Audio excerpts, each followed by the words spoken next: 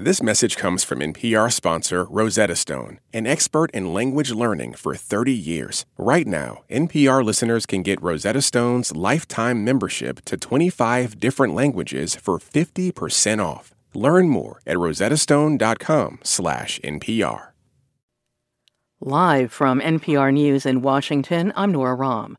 An intensive airstrike against Houthi sites in Yemen is part of a U.S. campaign targeting Iran-backed militias in the Middle East. It follows separate attacks that killed 3 U.S. troops in Jordan last weekend and attacks on ships in the Red Sea.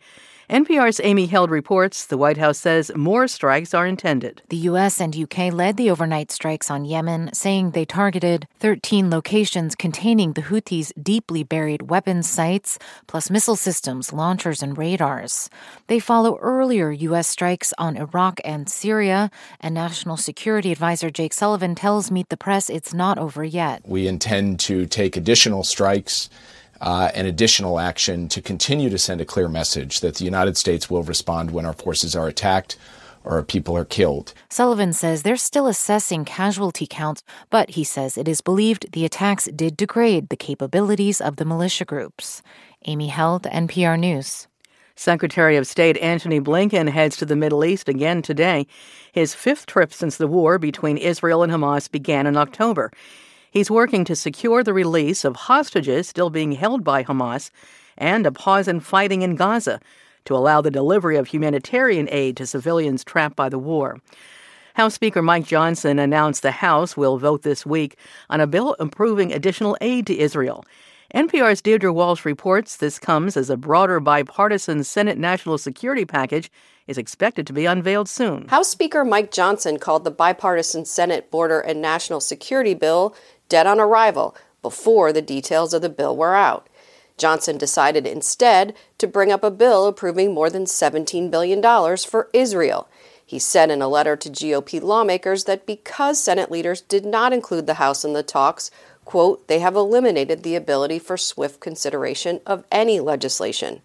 White House Press Secretary Karine Jean-Pierre called Johnson's move a cynical political maneuver.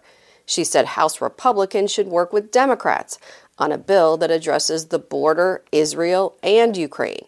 Deirdre Walsh, NPR News. California is preparing for a powerful storm with potential for life-threatening floods and landslides. Some 40 million people could be affected. Officials are urging residents to line their homes with sandbags and stay indoors.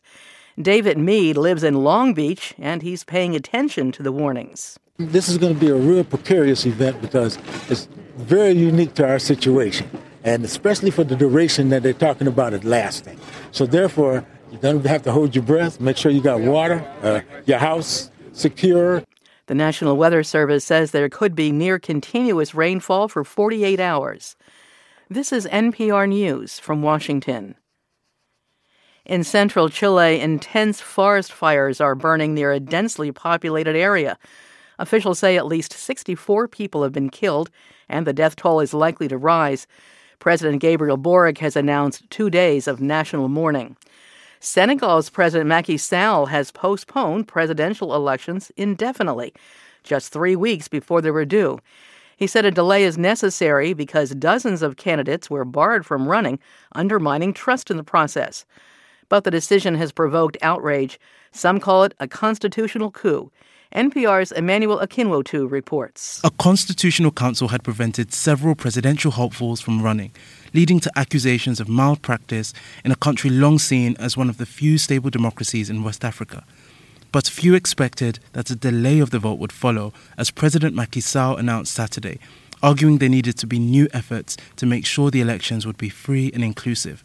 But he didn't set a new date for the polls and will remain in power just months after confirming he would not run for a controversial third term. Khalifa Sall, a former mayor of the capital Dakar, called for protests, while Islamic leaders have warned it could destabilize the country. The regional bloc in West Africa, ECOWAS, also expressed concern and urged Sall to set a new date. Emmanuel Akinwotu, NPR News, Abuja. Voters in El Salvador are electing a president today. Polls suggest incumbent Nayib Bukele will win in a landslide despite a drift to authoritarianism. He calls himself the world's coolest dictator. I'm Nora Rahm, NPR News in Washington.